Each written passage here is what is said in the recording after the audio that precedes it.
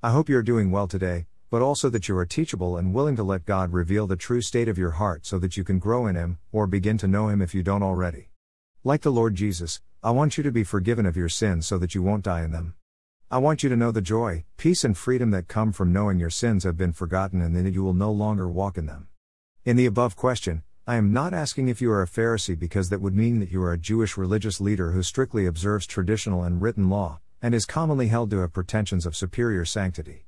Today, we would call that being perceived as somewhat holier than thou.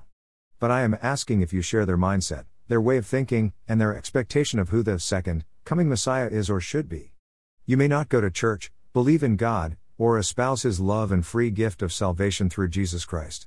However, if you assume to go to heaven based on any other belief system, personal opinion, view, ideology, impression, theory, notion or way of thinking which leads you to expect a favorable eternal outcome, then you have the same philosophy or mindset as the Pharisees.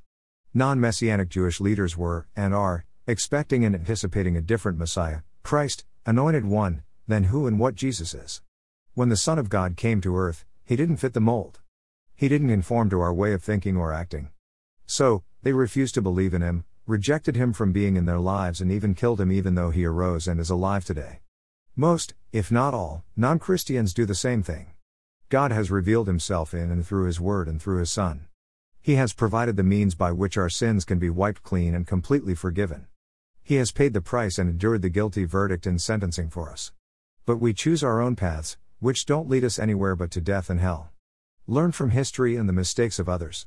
In your ignorance, lack of knowledge, stubbornness, rebellion or all of the above, exchange your Pharisee mindset for the truth that Almighty God willingly reveals to those who seek and listen to and follow Him. Thank God for His steadfast love and mercy that is available now through Jesus Christ, rather than persist in your sins and incur the rightful judgment that awaits those who reject Him. He is returning soon.